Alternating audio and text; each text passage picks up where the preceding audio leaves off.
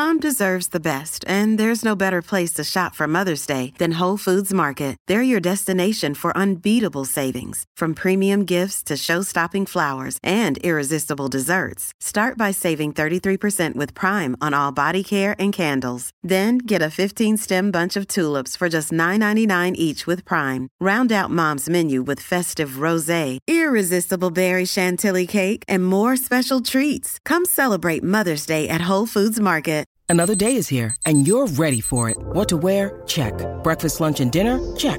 Planning for what's next and how to save for it? That's where Bank of America can help. For your financial to-dos, Bank of America has experts ready to help get you closer to your goals. Get started at one of our local financial centers or 24/7 in our mobile banking app.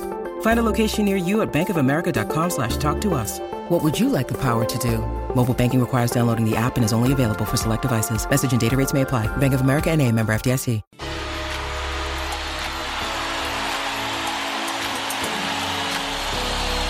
Off the Back Fence with Tony Kemp. What a great moment it was to hear the banter between mates yesterday when Cam Norrie introduced his surprise guest on year. He was interviewed bombed by none other than Nick Kyrgios on our SENZ live cross. It got me thinking about life as a professional sportsman and how some things haven't changed when it comes to friendships and camaraderie. As a social media generation of athletes takes full effect, one thing that phones and computers can't replace is good old-fashioned friendships. The nature of the conversation between Cam Norrie and Nick Kyrgios and SENZ brought back memories of kinship off the pitch, away from the scrutiny of the media.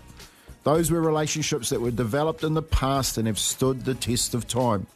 Athletes today are burdened with expectation, and it could be argued that they have many more demands and intrusions than our generation.